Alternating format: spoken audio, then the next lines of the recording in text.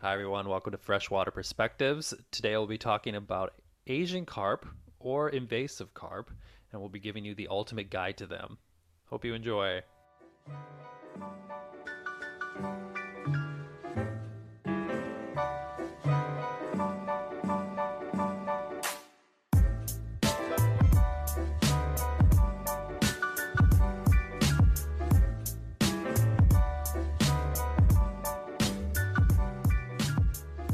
And we're back. Matt, how's life? It's going good, Riley. Busy, busy. I did have, you probably saw this, seeing as you are a researcher yourself, but I'm a little behind on the news here, but I wanted to share this with our readers, is that the White House, they announced the no fee public access policy that will take effect next year. I think that's pretty exciting Mm-hmm. for maybe not for researchers that now have to pay for their research articles to become public access, but at least as someone who understands that all of our funding comes from the taxpayer, it's important the taxpayer can access that research. But Yeah, real quick, let me break this down for the set it for up. the audience here. So for those of you who don't know, and I'm sure if you've tried to access a paper or something like that, there's a lot of paywalls. So in our field, obviously, a lot of all of our research, we compile it into this research article. This research article goes through peer review, and then it eventually gets published on, one of many different journals. And if a member of the general public just wants to access the article to read it, a lot of times they can't because they have to become a member of that journal and a subscriber, and that can be hundreds and hundreds of dollars. But with the White House's new policy here, any project that was funded with taxpayer dollars, which is, I don't know, what, like 70, 80 to 90% of research articles nowadays are funded with federal dollars. Yep. Um, they have to be open access, which means anyone can access them at any time, which I think is great. So, yeah. Yeah, it's great to hear. Yeah, that veil of accessibility is it's really a big deal because it's Oh, like yeah. it's keeping. I mean, in a sense, withholding information, right? Oh, Like, 100%. I and I think so. It mm-hmm, never made sense to me, like, being educated and being like a biology major or whatever in mm-hmm. college, and then even as a graduate student, it never made sense why. Because we always talk about educating the public, and everything we're doing is for the public, but the public can't access our anything that we're doing. So, Yeah, it's actually surprising that it took this long, no, I agree. right? 100%. So, 100%. Yeah. I'm glad to see that come through. Yeah, That's this fun. makes me happy. And even if it means that, graduate students and labs, just means that that fee is then passed on to the lab. But again, we can Real. request funding through our grants anyway to accommodate that. So, So that. So yeah, a lot of papers that you can have it open access for people who don't know, but like hmm, you have to pay a couple $1,000s in some situations. It's called yeah, like an open depending on access the fee. journal. Hmm. Um, so that is still going to have to be paid for, huh? 100%. That Yeah. makes me sad, but I'm Yeah, glad that, so that it's. if I'm not mistaken, so there usually is a publication fee, but Mhm. most of those publication fees go to the university as a whole. So there's, like, I don't know, I think it's at the library. There's some office that takes care of that Yeah. for it just to go to the journal. If you want it to be open access, then yeah, then that goes straight to, like, the author essentially. So like Hmm. our lab would have to pay that $1,200 fee essentially. But I'm pretty sure with funding nowadays, you can write in a line on your Hmm. funding saying, "Hey, we need, I don't know, $3,000 for publication fees." So, That literally tonight I was looking for a paper and I am not with the university anymore. yep, And I couldn't get in. I couldn't look at it and I was like, "Oh my gosh, like come on." Like it's very frustrating. So yeah, hopefully this will help the yeah, average Joe yeah. um get get that information. That's great. What about you, Riley? How are you doing? Did you pick up any new current events lately? Not new current events, current life events I have to share. Uh-oh. last week in the apartment. Last week, maybe being in an apartment for the rest of my life. So we'll see about Ooh, that. that's But exciting. yeah, a little stressful. I went to a conference. I don't know if I talked about this yet, Mm. Mm-mm. but got to go to a tribal water quality conference, Oh, and that you'll sounds you'll fun. enjoy this. Um, this it's within the reservation of this tribe. They have this lake, and this lake has really bad water quality. It's impaired for phosphorus, so it's like Ooh. on the 303, the Clean Water Act type of situation. It's Mm-hmm. impaired, so it needs to get fixed. So like the tribe's trying to fix it, and they're doing a really good job. So it's like it's in a kind of like a valley, okay, Mm-hmm. surrounded by agriculture. Um, but so they worked with I think the agriculture to like fix that. They like put buffers around like the valley, so there's a Oh. buffer. Then they put in it's called an iron trap. Um, Mm-hmm. so it phosphorus if it comes through, it'll bind with that iron and not go in Yep. there. So that's cool. Um, and then but the water quality's still not good. And they're like, what the heck is going on? Hmm. So this is a fun one. And they found that in the lake they have invasive carp, which we'll be talking Oh. about different species of carp today and what I'll be talking about. That's an aside, but they have a lot of Minnesota lakes in southern Minnesota have these common carp. Okay, Mm-hmm. they wallow in the mud. You know, they pick up all the vegetation. So this is Oh, basically yeah. like it made the lake into just a big mud bowl. Okay, Mm-hmm. but they were like they're still trying hard. So they have like all these carp traps. Like there's companies in Minnesota that just take out carp. They'll trap Really? them. Yep, like Huh. herd them, pen them. Like yeah, like a Wow. lot of bio volume. It's pretty interesting. So they did that there. Um, Hmm. the Make it lake, huge too. hmm and they're finding like apparently as much trapping as they do, they still can't get all of the carp out because they I mean they at some point with these control methods they understand and then like Mm-hmm. swim away or like they apparently they're going like in the shallows and hiding out like all this stuff. So it's pretty Oh, interesting. But wow. they'd like it also this lake is tiny. It's a tiny bit connected to another lake. A lot of Minnesota lakes are like that kind of like chain lake type situations. Mm-hmm. But they blocked that with a weir to get like carp so they don't come from one lake to the next to spawn because this is like their spawning lake too. But Okay. the lake still isn't good water quality, so it was super murky, right? Mm-hmm. You could tell like there's sediment like coming up. They installed a bubbler, like a Oh, aeration, yep. Yep. and I was like, guys, like if you have no substrate, like on the bottom, you have the fountain, like think about our catfish ponds way back when, Mm-hmm. and I was like, you guys might be like, so I'm like, is it like, um, does the lake like stratify? This is getting Mm-hmm. real big into limnology, and they're like, no. I was Mm-hmm. like, well, it's because you I guys like got it. the aeration, man. I was like, you know, cut down on that movement of water, and they're like, I'm not saying that I am helping them in any way. Like they're like, yeah, Mm-hmm. like we know, but like they tried to. I think they had like algal blooms as well, so it was like a way to maybe cyanobacterial blooms specifically. I wasn't sure, but they're trying to Mm-hmm. mitigate that.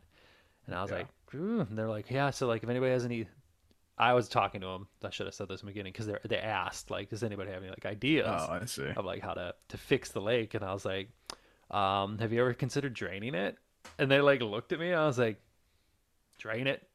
I was like, you guys got a bunch of sediment. It sounds like so they blocked all of the nutrient inputs. They're still so basically what they found out like it's phosphorus loading. Yeah, just the internal Yeah. P loading.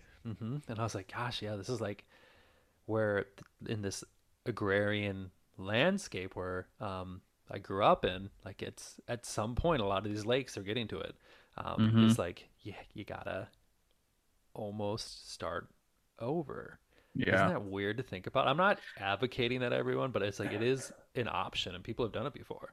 Yeah, Especially it's if you one of have Asian or not invasive carp too, because mm-hmm. what's one way Yeah, to get that's a rid of really all good your point. carp is like drain that bad boy. So, and it Mm-hmm. wasn't it wasn't a fishing lake. It was like more of just aesthetics type of situation. Yeah. And I was like, get rid of it. So, Yeah, I mean it's definitely case by case oh basis. yeah.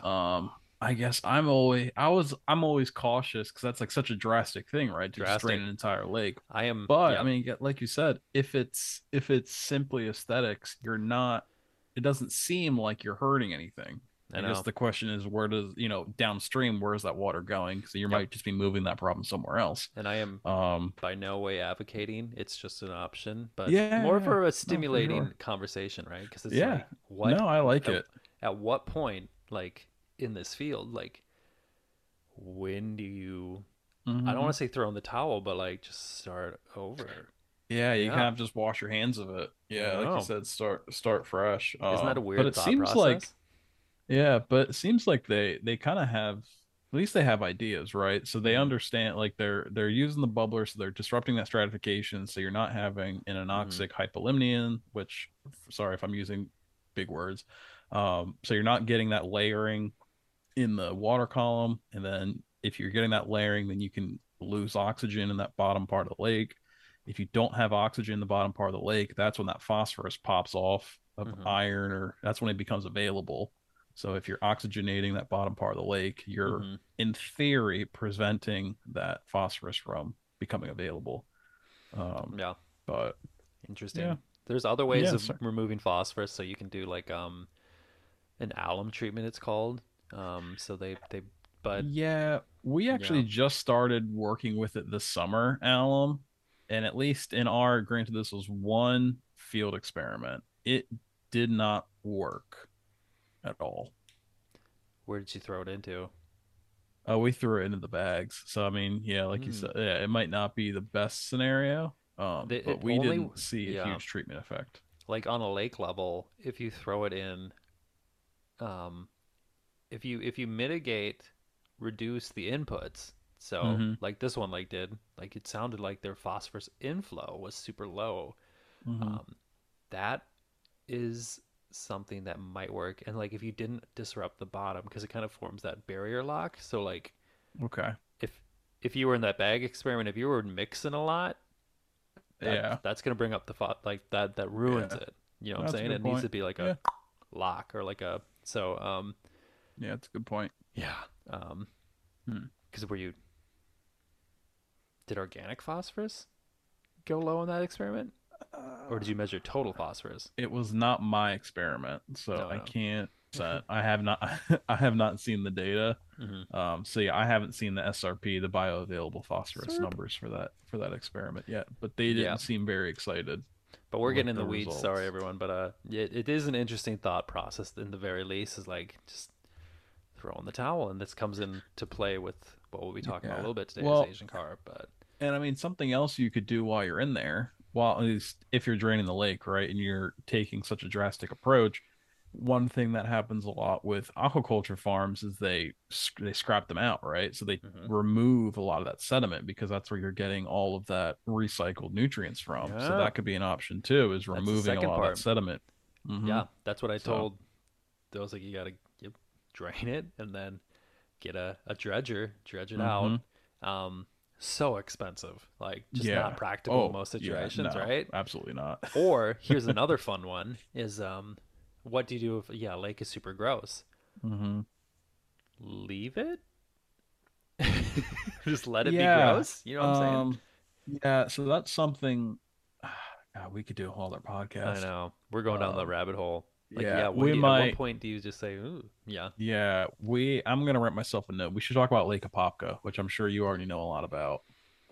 maybe like a Paca Maybe. Okay. in Lake Florida? Apopka over in Florida. Yeah. I think so. Yeah. Yeah. Yeah. So we can talk about that because that has an interesting history Mm-hmm. and the fact that it's super gross now and it didn't used to be super gross. Yeah. And what, because obviously it's like a lake, it was a nice lake and now it's not a very nice lake. Really. So the city has tried to find ways to kind of not necessarily use it to their advantage, but Hmm. to make the best out of a bad situation. So yeah, maybe Interesting. yeah, I might do something on Lake Apopka here. Okay. But yeah, other than that, went to that conference. It was good. Didn't present or anything.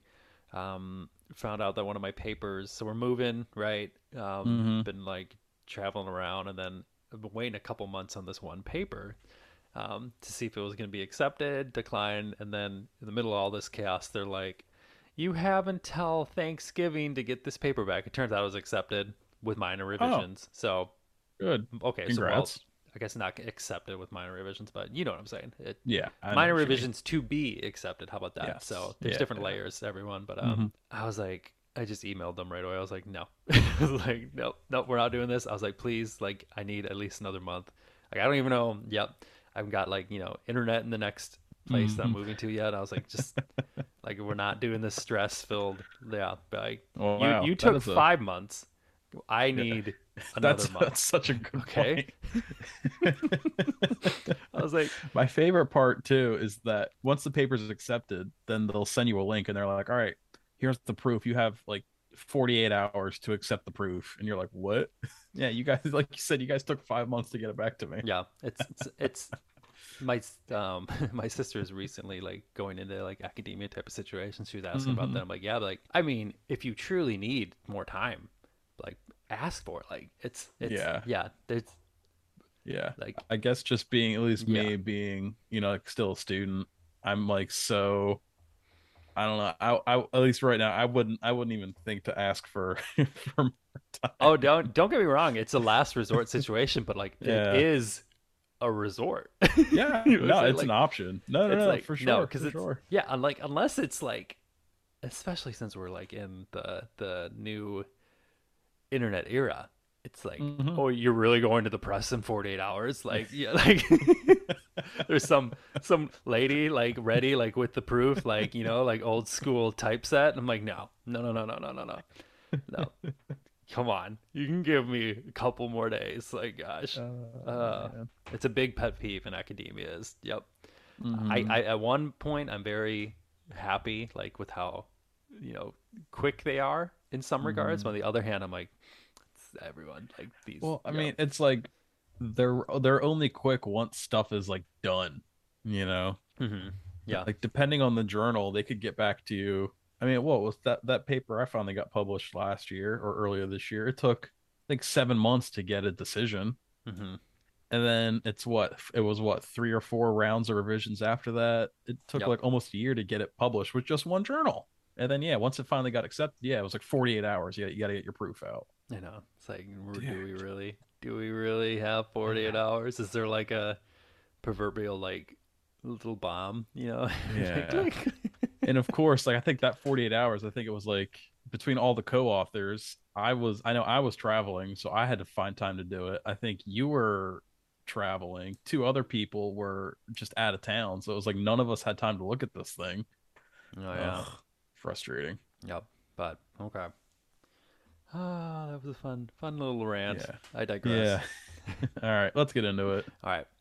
All right, everybody, we are ready to get into it here at Freshwater Perspectives. For those of you who don't know, I am one of your co-hosts, Matt Gladfelter. We have our other co-host here, Riley Bewley, who is ready to talk to us today about invasive carp, it sounds like. Huh, Riley? Yes, so we'll be talking little cheeky title being the ultimate learner's guide on Asian carp. Um, quick side note. So I did Asian carp research for my master's way back when. Um, I am a little out of touch with some of the literature now, but it is looking like Asian carp might not be the term used anymore, and it might just be an umbrella Oh, term, invasive carp. So I don't mean to offend anyone.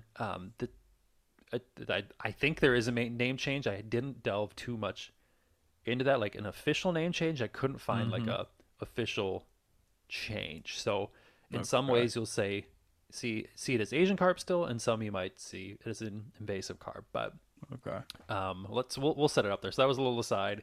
So invasive carp, um, it is as the name says like an invasive species, and they're really one of the most detrimental aquatic invasive species to enter the United States in the last few decades. Mm. There's a whole umbrella of them, and I'll really parse down in the next little couple sections about what actually we'll be talking about. But in general, um, invasive carp they're really fierce competitors, rapid reproducers, and they can cause serious recreational issues. That's a really big deal. Invasive carp, so they are known to cost the government, U.S. government, millions of dollars annually in control measures as well as damages. Okay, and Mm. one project alone that the government is working on, it's estimated to be $830 million for carp control. And we're going to talk about this study a Wow. little bit later, but just keep that little number in mind. So these are, it's a really big deal. Even the blockage of major river routes has been proposed to prevent the spread of invasive carp from going from one place to the next when they're in river Yeah. systems. I mean, yeah, so I mean if you're in the kind of fisheries or freshwater kind of ecology field, if you're in and around it, I'm sure you've heard invasive carp, silver carp, the ones that are like jumping out of the water and like hitting people and Yeah. stuff like that. Yeah, I guess I just never took the time to stop and think about all the different ramifications from them because there are a ton of them. And it's Yep. not even just that one species, right? It's multiple Yes. species, So right? yeah, we'll get into that Okay. right now. So when I Okay, say perfect. invasive carp, so that could be a lot of different things. Asian carp at one point was known to encompass silver carp. So, ooh, Latin names: Hypothalamices molatrix. Okay, might be saying that Sounds good to wrong. me. We got bighead carp, Hypothalamices maybe nobilis. Same. Yep. Nobilis molatrix. Nobilis is bighead. Noble bighead. That's how I always remembered it. You got now you have even um, hybrids, so large scale silver carp. I'm not even going to say the Latin name. Black carp as well, and grass Mm. carp. Okay, so those were in that grouping of Asian carp. Now we say an invasive carp. Uh, Another invasive carp too, that just to make things somewhat confusing. Common carp is an invasive carp as well. Not, if I'm remembering correctly, not part of that Eurasian grouping of where these carp originated from. But for clarity, what we'll be talking about today is bighead and silver carp. We're really going to focus on those two. Most of my information, luckily, came from one super big paper, Kohler et al., who I believe she was part of the U.S. Geological Survey. Huh. Um, and then another information is coming from the Department of Agriculture, USDA. Okay, but mostly Nice. from Kohler et al. So that's nice. Thank you. Isn't it great when other people just do most of the work for you and you just have to Mm-hmm. report it? Yep, yep, yep, yep. So we are going to be covering a lot of different things. I'm not even going to preface with that, but that's the little intro. Okay, big head and silver carp. So let's talk a little bit about invasive carp biology. So Okay. you got big head, you got silver carp. How do you identify them? Okay, Hmm. so invasive carp, they're carp. So family Cyprinidae, one of the largest fish families in the world, as we talked about before. Um, I think it's the largest. yes, I think I did talk. Yeah. Maybe yes. Last time we talked about that, made that distinction as well too. Hmm. Um, when we talk about bighead and silver carp, um, just between them two, like if you saw photos of this, and this will be on Fish, Water, and Travel, our parent website, and you can see photos of it. If you see them, you'll be like, oh, they're distinguishable. They got like a wide set eyes, keeled body, um, rounded head, gill plates, and their eyes are kind of downward facing. Okay, smaller scales, and they're either like a gray or molted silver complexion. Um, so, specifically though, big head carp, named for their disproportionately large head, downward facing eyes. So they're like looking down. Hmm. Um, that really got this molted, like kind of almost like speckledy gray color on Hmm. their scales. And then yeah, so this keel, when we talk about that, it's like a V shape. I'm trying not to get too far into the weeds, but we'll get a little bit. Why not? Um, like if Let's you get flipped them crazy. over, looked at the belly, like it is like a V-shaped belly. Doesn't Okay. go to the throat, so that's the difference between silver and bighead is that doesn't go to the throat.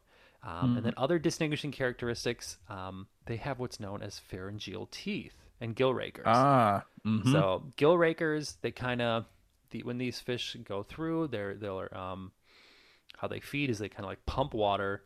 They like go with their mouth open, like upstream.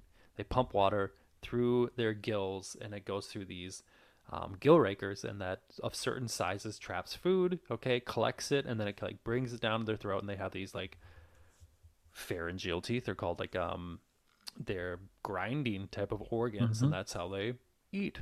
So fun, looks super weird, and I have photos of Yeah. it. Yeah. Um, just like an organic grinder. Like they're just Mm-hmm. ugh, yeah. They're not really useful to distinguish to the everyday person because you gotta really get in like the fish to like get a good look at Mm-hmm. them.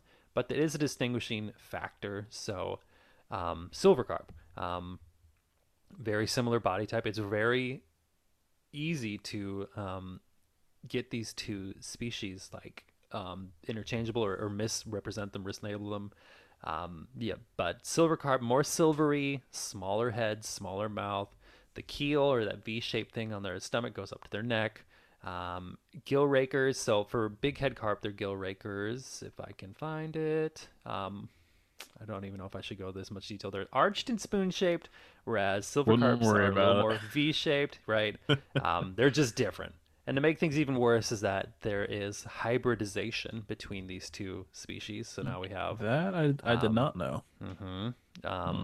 so uncommon in other parts of the world, but frequently found in the United States. So Hmm. yeah, but native range. So we talked about before.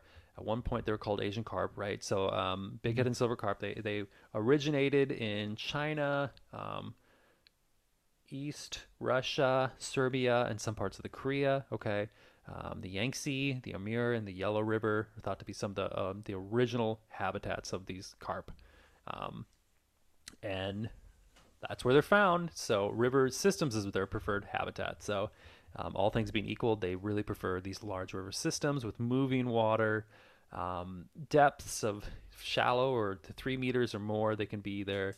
They can be in ponds, lakes, and reservoirs, but they really, really need flowing water for successful reproduction. Okay, Mm-hmm. from what I remembered Yeah. when I was younger, or in my master's, was they need like up to 100 miles of moving water.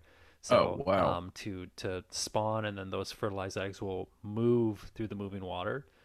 If they don't, Oh. if they don't stay floating, they're gonna die. So Yeah. that's it must be. I don't remember specifically, but maybe with something with oxygenation, right? Yeah, Of well, yeah, I mean if they sink mhm. to the bottom, they can either be consumed or covered Yep, up, so yep, they can just yeah, they just yep. wouldn't survive. Hmm. Hmm. So the sometimes bighead and silver carp they are known to migrate for feeding or spawning purposes. They can be really close to wing dams or like impoundments, like that where food is, right? So they really like Mm-hmm. those areas. Their temperature range 16 to 40 degrees Celsius, which is quite remarkable. Big range. So they're Wow. Yeah. um, they they they can survive in a lot of situations. Hmm. One of the attributing factors of why they're such good invasive species. Okay. Another reason why they're so good invasive species is that their spawning and reproduction habits. So big and silver carp, they reach sexual maturity at 2 to 3 years of age, so Hmm. younger in comparison to other fish. Yeah. Um, we talked about sturgeon a couple Yep. episodes ago. Those might take a couple decades, whereas this is like Mm-hmm. 2 years. So Yeah. relatively quick. Especially Um, for such a large fish. yes. And another reason why they're so invasive is that they can produce a staggering amount of eggs in one season. So Hmm. big head carp can produce up to 500,000 eggs per spawn. Yeah. Wow. Silver carp can, it's a little bit less, hundreds of thousands eggs per spawn, but still crazy big number. And Mm-hmm. spawning can sometimes occur twice or more than one time a year. Oh. Mhm. So Yeah. lot of young, right? Yeah. Hmm. That's kind of like the perfect storm for invasive species is that Hmm. it can reproduce early, right? So early on in their life history, Yep. they can reproduce often and they can reproduce a ton. I guess add on Yes. top of that, they don't have any natural predators. And I Yep. don't want to steal your thunder, so We'll I'm talk not, I about won't. that. Yeah, I would say I'm sure you'll get into it. Another reason why they're so good at invasive species is that they are more generalist feeders. Okay. Hmm. Um, so young bighead carp are known to predate on zooplankton, such as rotifers or copepods. Okay. Um, but they're in general bighead carp are opportunist. Oppor- in general, bighead carp are thought to be like very opportunistic feeders. Then they'll switch to eating phytoplankton if needed. Hmm. Kind of go with the flow type of situation. And for those of you who don't know, phytoplankton are like the base of the food chain in many food chains. Get their energy from the sun. Zooplankton are like the next level up, little bugs that feed on phytoplankton in some situations. So those are the difference between zooplankton and phytoplankton very quickly. Silver carp thought to predate on phytoplankton more specifically, but in general, both are voracious feeders and do quite well. And we talked about how they feed that pumping through the gill rakers, and yeah, they just swim with their mouth open. Oh, it's just got to be a great life, like a clam. Like, yeah, okay. Here's yet another reason why they're good at being invasive species is their growth and lifespan. So, bighead carp can grow almost a half of a kilogram per month when they're young. Wow. Super quickly. They get big super quickly, reach up to almost 23 kilograms or 50 pounds in 5 years. Okay. Yeah. So I guess for context, for those of you who aren't on the metric system, half a kilogram is about 1.1 pounds. Mm-hmm. So yeah, a pound a month they're Yep. growing, that's quick. So, why is this important? Is if you are a young fish, you might have a lot of predators, right? But Hmm. there's a point where those young, they become big, almost no, too big for other fish to eat them. So they're um, what's the word? Gape. Yep, They're gape limited. gape limited. So the predators are gape limited, is that they literally can't fit the fish in their mouth. So Hmm. then these fish are out of the food chain in that situation, and they Yep. become just giant torpedoes that just eat. Okay. Yeah. Um, And on top of that, because you have the sheer number of offspring they're producing, they're just overwhelming their predators. yeah. So if one fish can produce 500,000 eggs, and say even, I don't know, 10% of those, so 50,000 are reaching, are able to hatch successfully, like yeah, those numbers Yep. add up quickly. Silver carp, they have a somewhat slower initial growth rate, but at to that 5 year mark, they can get up to 50 pounds as well. So, Wow. yep. So this is like a perfect storm of what makes these fish such good invasive species. It's just, Mm. yeah.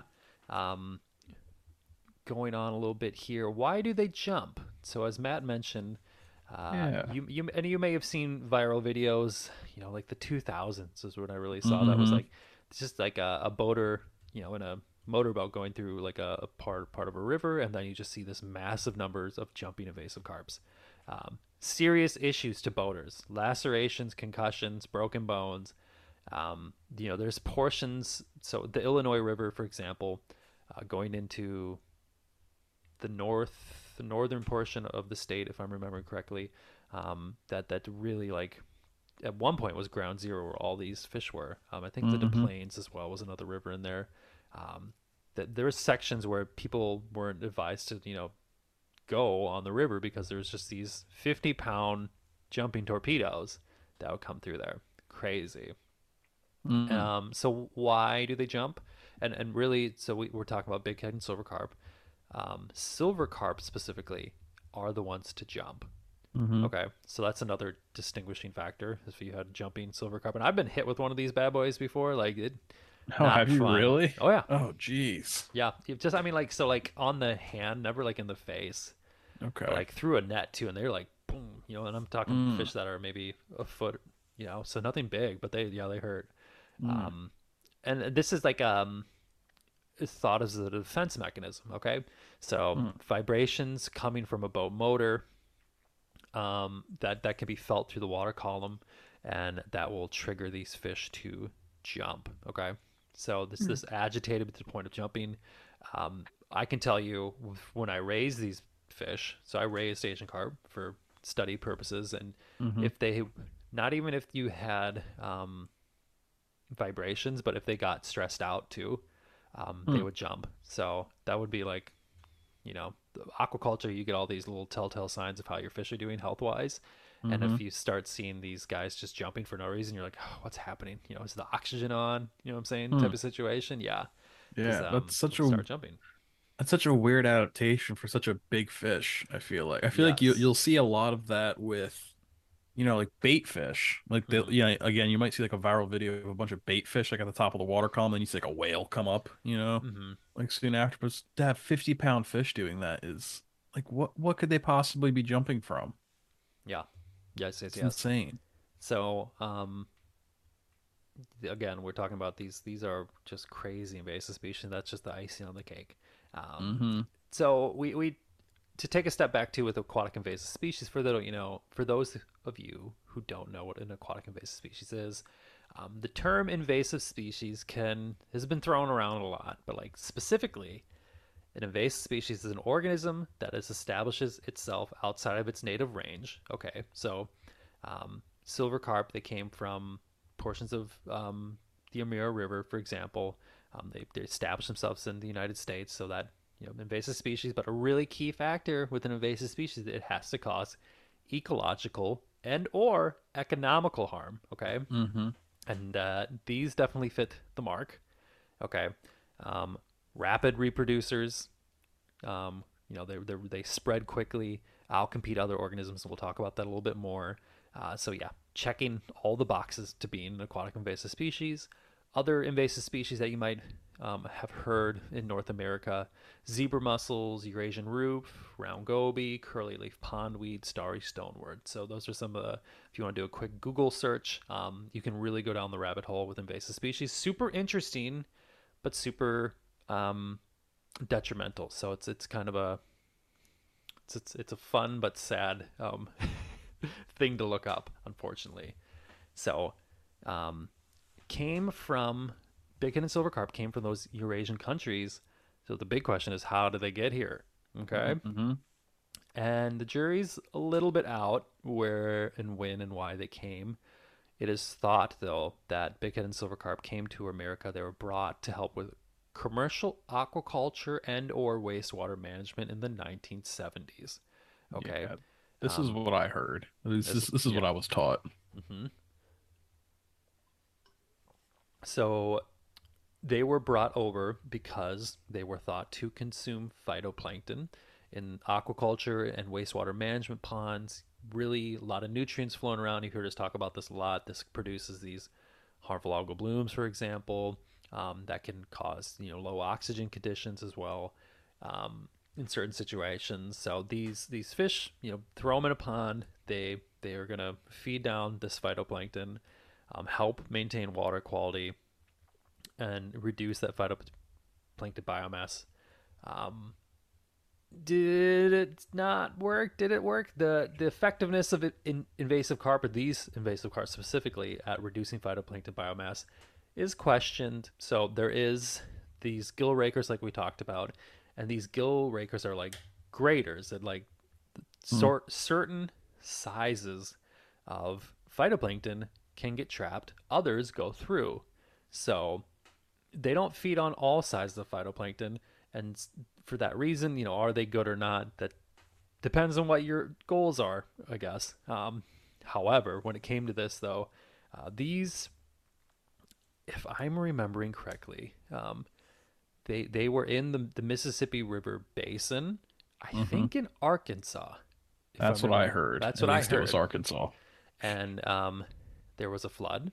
Flooding occurred from these aquaculture and or wastewater ponds, and that brought Asian carp into quite the ideal habitat for them on the Mississippi River Basin. This has led to their escape. The Mississippi River Basin, unfortunately, is widely connected, okay, and a very large river system, ideal for these two invasive carp species. Yes. Super fun. Very, infested areas, Mississippi, Missouri, Illinois rivers as well. So, I mean, a lot of these major river systems, they're connected. So now they're all. So the last couple decades they've gone through. The Illinois River, not naturally, is connected to the Great Lakes Basin though. So that Mississippi Mhm. River Basin to Great Lakes Basin, that was what some of my research was on. Very commercial route, and could be a route for invasive carp to get into the Great Lakes. I believe there has been reports of them in the Great Lakes. Do not quote me on this. It's been a Ugh. couple years. That's an aside. Um, there's worry that establishment through that region. There's a worry, but however, Mm-hmm. Great Lakes, low nutrient type of situation, low Yeah. phytoplankton, um, and these fish need moving water to survive or to reproduce. So that might be a way reason if they did establish substantially, how much would they establish? That those are all questions that researchers are still looking in there. So very big issue though. Don't get me wrong. Like yeah, um, we do not want them in the Great Lakes or tributaries to the Great Lakes in any way. Um, yeah, yeah. So another thing we haven't talked about with the Asian carp, with the invasive carp, are food web issues. Okay, so we talked about a Mm-hmm. lot of stuff already. Why there's such a great invasive species, but a really big one, outside of recreational issues, is the food web issue. So voracious filter feeders, we talked about that.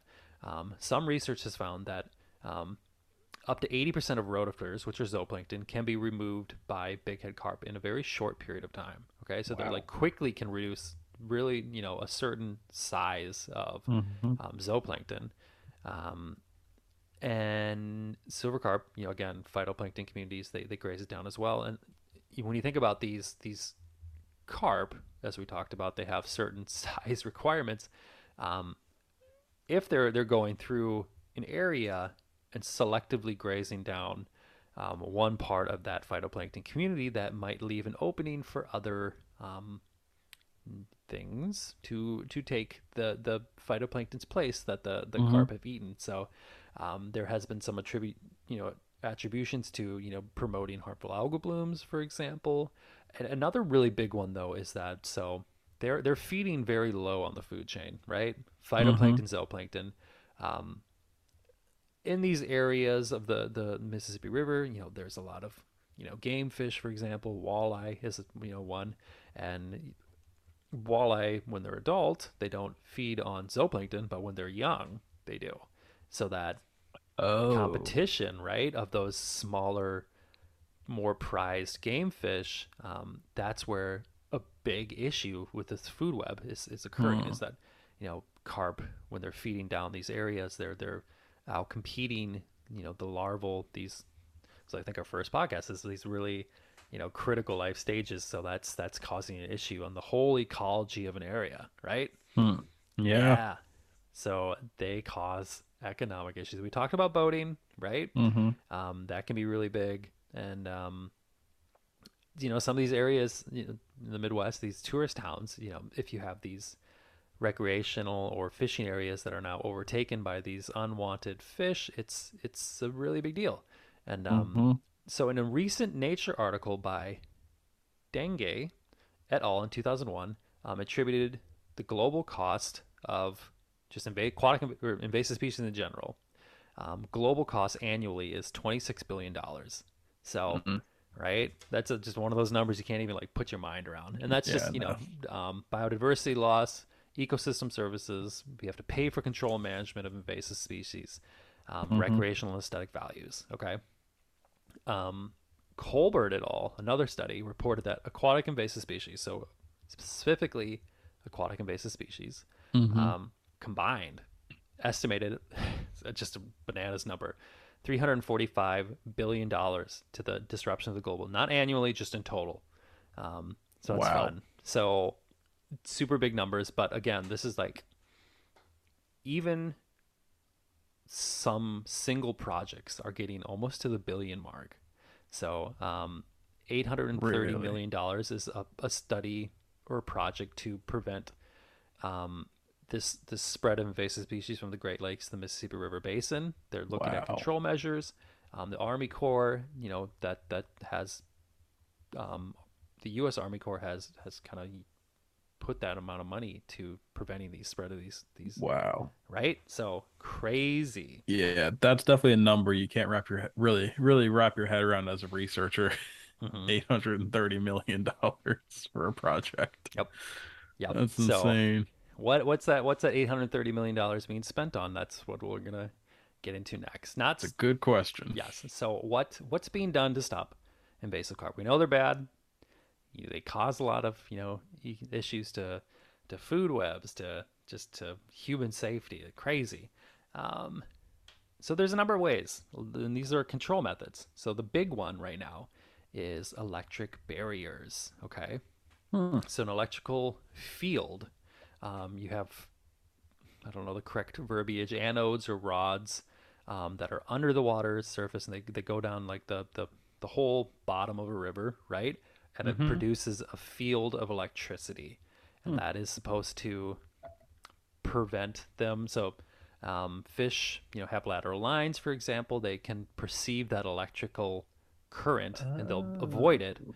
But also, if I am reading this and studying this correctly, is if they get so they can perceive the current to avoid the area. Okay, but if they get in the Mm-hmm. current, they will get shocked Hmm. and die in some situations. Okay, Hmm. I believe it's been a number of years, so I apologize if anybody's current Well, on I this. mean, it's definitely possible. It's Hmm. just a matter of how strong the current is, Yep. So this is like So yeah, one big it's way. definitely possible. Yep, in the Chicago area waterway system. So this is where this is constructed right now. So there are electric barriers. So there's Hmm. some of this. What I'll be talking about is a little more hypothetical. This is like at least in one point in time. This is the way to stop them. Wow. Okay, I believe Yeah, there's a lot of different ways now that they incorporated, but this was one of at least one of the original. that's Yeah. interesting. Hmm. Huh. Yeah, I like Yes. that. I mean, yeah, the I know electric arrays pretty similar to that are actually used in some water treatment plants to remove metals from water. Hmm. So yeah, Yeah. that's interesting. Yep. So, I mean, yeah. And so here's the next one. The next one is sound barriers. Okay. Oh. Acoustic deterrence. Okay. So say you don't want to have an electrical current. I mean, it can be an issue to human safety as well. Um, we're made of water. If you drop a person in that electrical current, you're going to get shocked. Yeah. Acoustic deterrence. Excuse me. Acoustic deterrence. Um, Much like electric deterrence, if you have this point in a river, be like, all right, from here we're going to prevent them. Then the research here, though, is that um, why it works well is that invasive carp they have swim bladders, okay, and it's Hmm. like the swim bladders perceive that sound, like it amplifies that sound, that acoustic sound when under the water hits that swim bladder, and it's loud to the fish. The fish don't like it, and they get deterred. Okay. Hmm. Some fish don't have these. I believe it's called osteophycens. Specifically, this like Hmm. specific swim bladder connection, and so they're able to hear this sound and somewhat better than native fishes in theory, and this is preventing Asian carp from moving upstream. Huh. Now you could ask, can they, learn to avoid this or like become numb to this sound? That's a whole nother aside. Um, but this is one way that they're looking at is these sound barriers. Hmm. Fun. That's definitely interesting. Huh. Yes. I like the creativity with some of these projects. So much creativity. Yeah. Well, then Um, yeah. Maybe you'll get to this later, but all of these, all between electric bears and acoustic bears, they sound very intensive, especially on native wildlife too. yes. So So, I think, yeah, in these some of these areas, it is a trade-off of, yeah, I mean, I yeah. guess at a certain point, it's Hmm. kind of worth. I mean, it's if you're only affecting a small area, a relatively small area, Hmm. it's probably worth it in the long run for sure.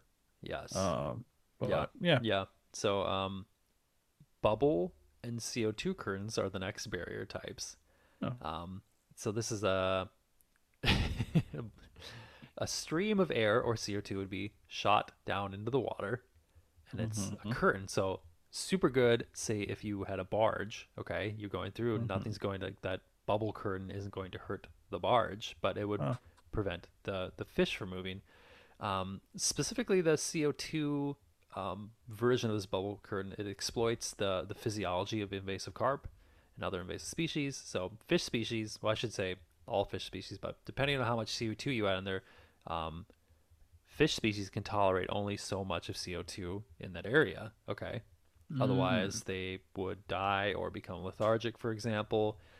So if CO2, in theory, if CO2 was risen above a invasive carp's tolerance, they would perceive this and avoid that area. So that Okay. is that deterrent. But again, like you said, trade-offs between native fauna Yeah. for all of these is yep, yep, yep, yep. Especially with that CO2, I feel like you're essentially creating a dead zone Yes, around that curtain. And I don't yes. know. I mean, I don't know how far that would stretch, Mm-hmm. considering if it's a river system, how far that CO2 saturated water could carry for. Mm-hmm. Um, but huh. So it's just a jet of CO2 just going right into the water. Huh. That's very simple. Yes. Here's a more extreme one: shutting down lock and dam systems to prevent migration. Yeah, that is very Sounds extreme. extreme. People have called for this in some cases. One case for specifically in the Upper Mississippi by Minneapolis. It's called the Upper St. Anthony Falls. It's a lock in Minnesota. Um, at least for some time, it has been closed to prevent the spread of invasive species. Hmm. So, how do you like it? When we're talking about these curtains, barriers, deterrents, there's one way to absolutely prevent the spread, and that is impeding physically the movement. Yeah.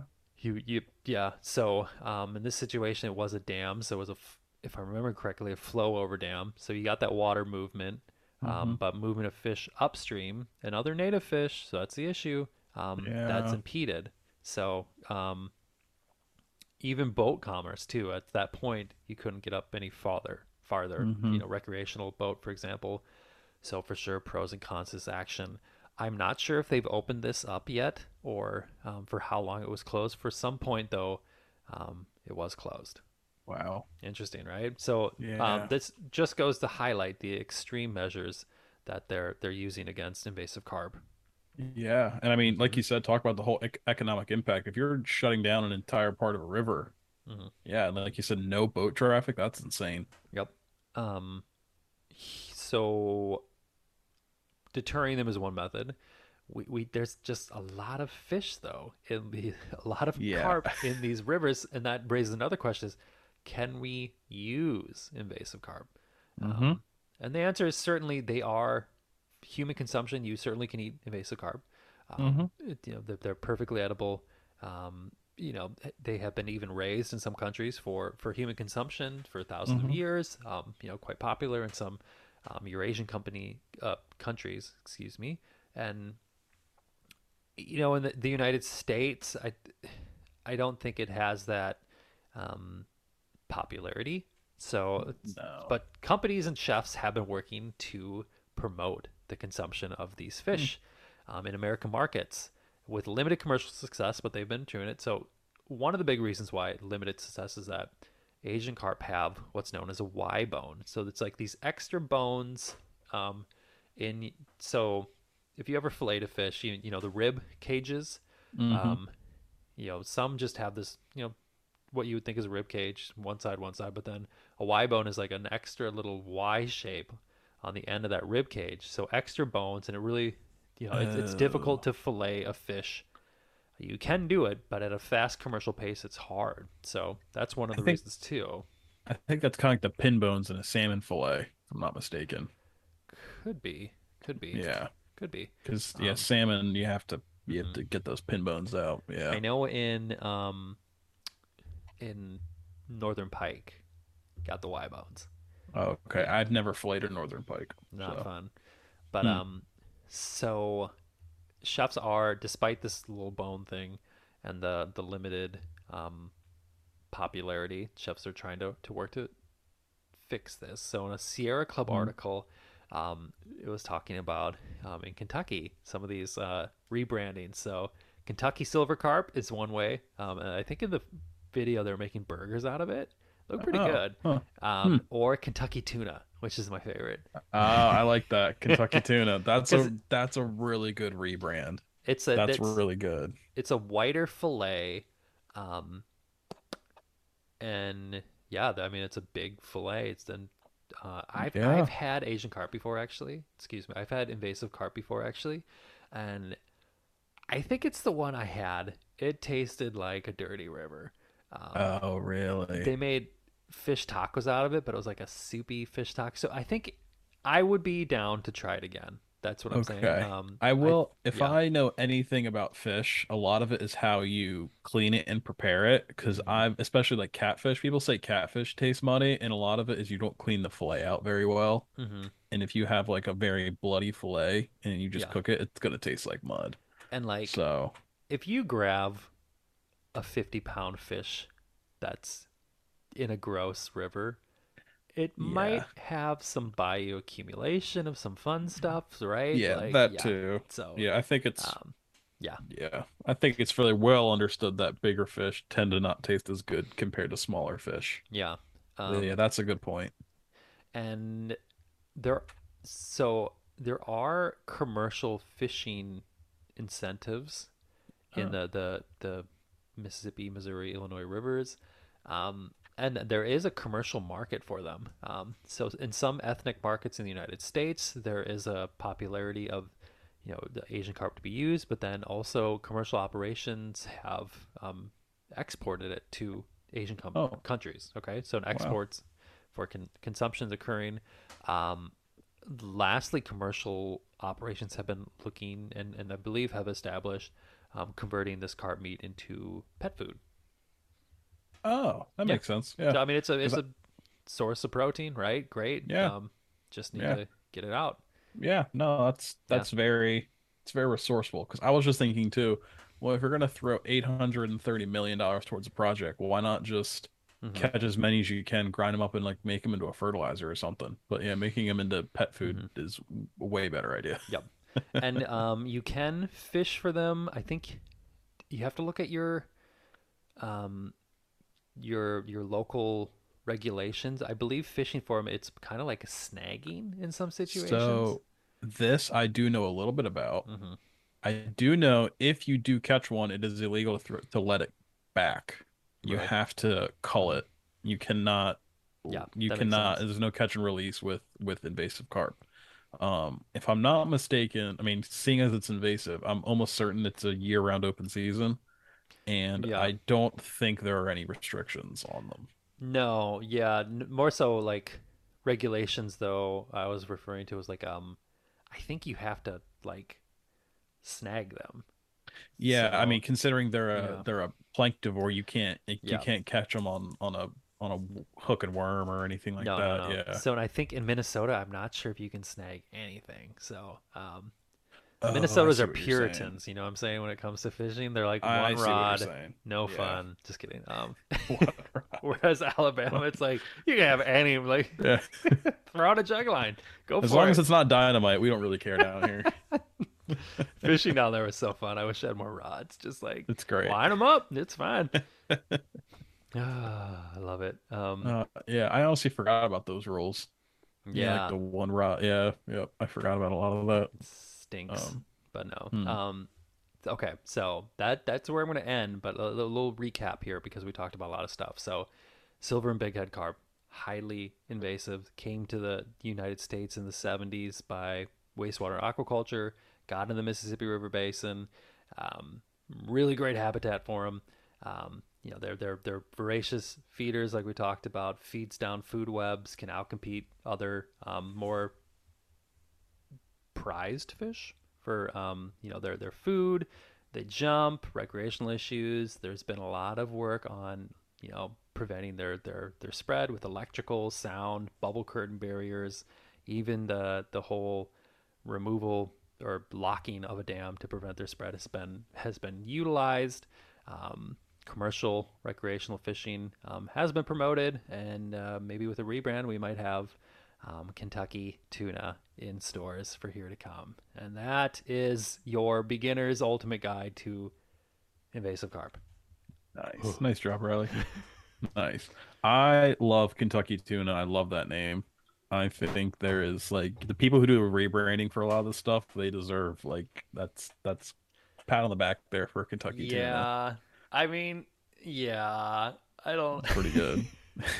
Well, it's like it's not from the sea, so like at It's some fine. point you can't dupe your customer either. You know what I'm saying? What's the one like sea Yeah. bass or something? Like it's not even a bass or something like that. Yeah. Yeah. But no, Um, yeah, hmm.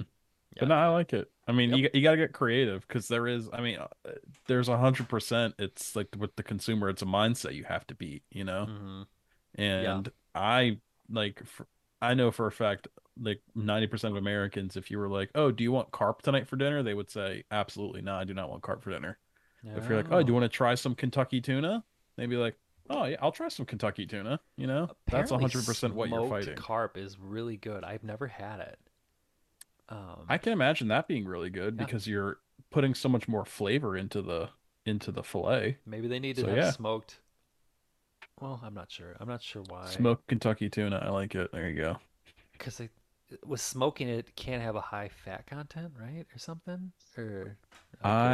I'm I going out of my realm, so I'm not even gonna Yeah, I actually. have Yeah, no idea. I mean, if but it's a very flaky fillet, yeah, I don't think it works as well. which Um, like silver and bighead carps, it's flaky for sure. yeah, so I So, don't think it'll work as well. hmm, I don't know. yeah, I mean, you can smoke anything, right? I just don't know if it would. it's I gonna be just our don't next know if podcast. Well, let's smoke. it. um, I'm sure you can smoke it. It's just, Yeah, I guess the question, like, it probably just doesn't stay intact as like yeah, nicely as like smoked salmon does, right? hmm, Which, I guess that's up to the consumer whether or not it's a big deal for them. yeah. I tried But smoking trout this summer. It worked, but one of the times I did it, it was this just wasn't too much meat, so I made like basically trout jerky, and I was like, it was fine, but oh, yeah, what a waste! I know. Oh Oh, I no, ate it, but I was like, you know, you're just gnawing on it. yeah, basically. Oh But yep, man. so All that right, is the story of the nice job, carp. Riley. Yes, I think this was a good way to, it's something that I'm sure everyone's heard about, so it's cool to learn more about it.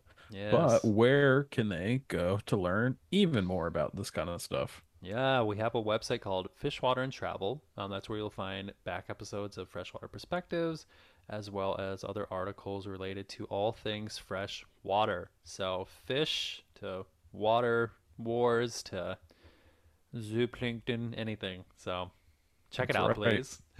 Yeah. Okay. All right. See you, Riley. All right. See you, Matt.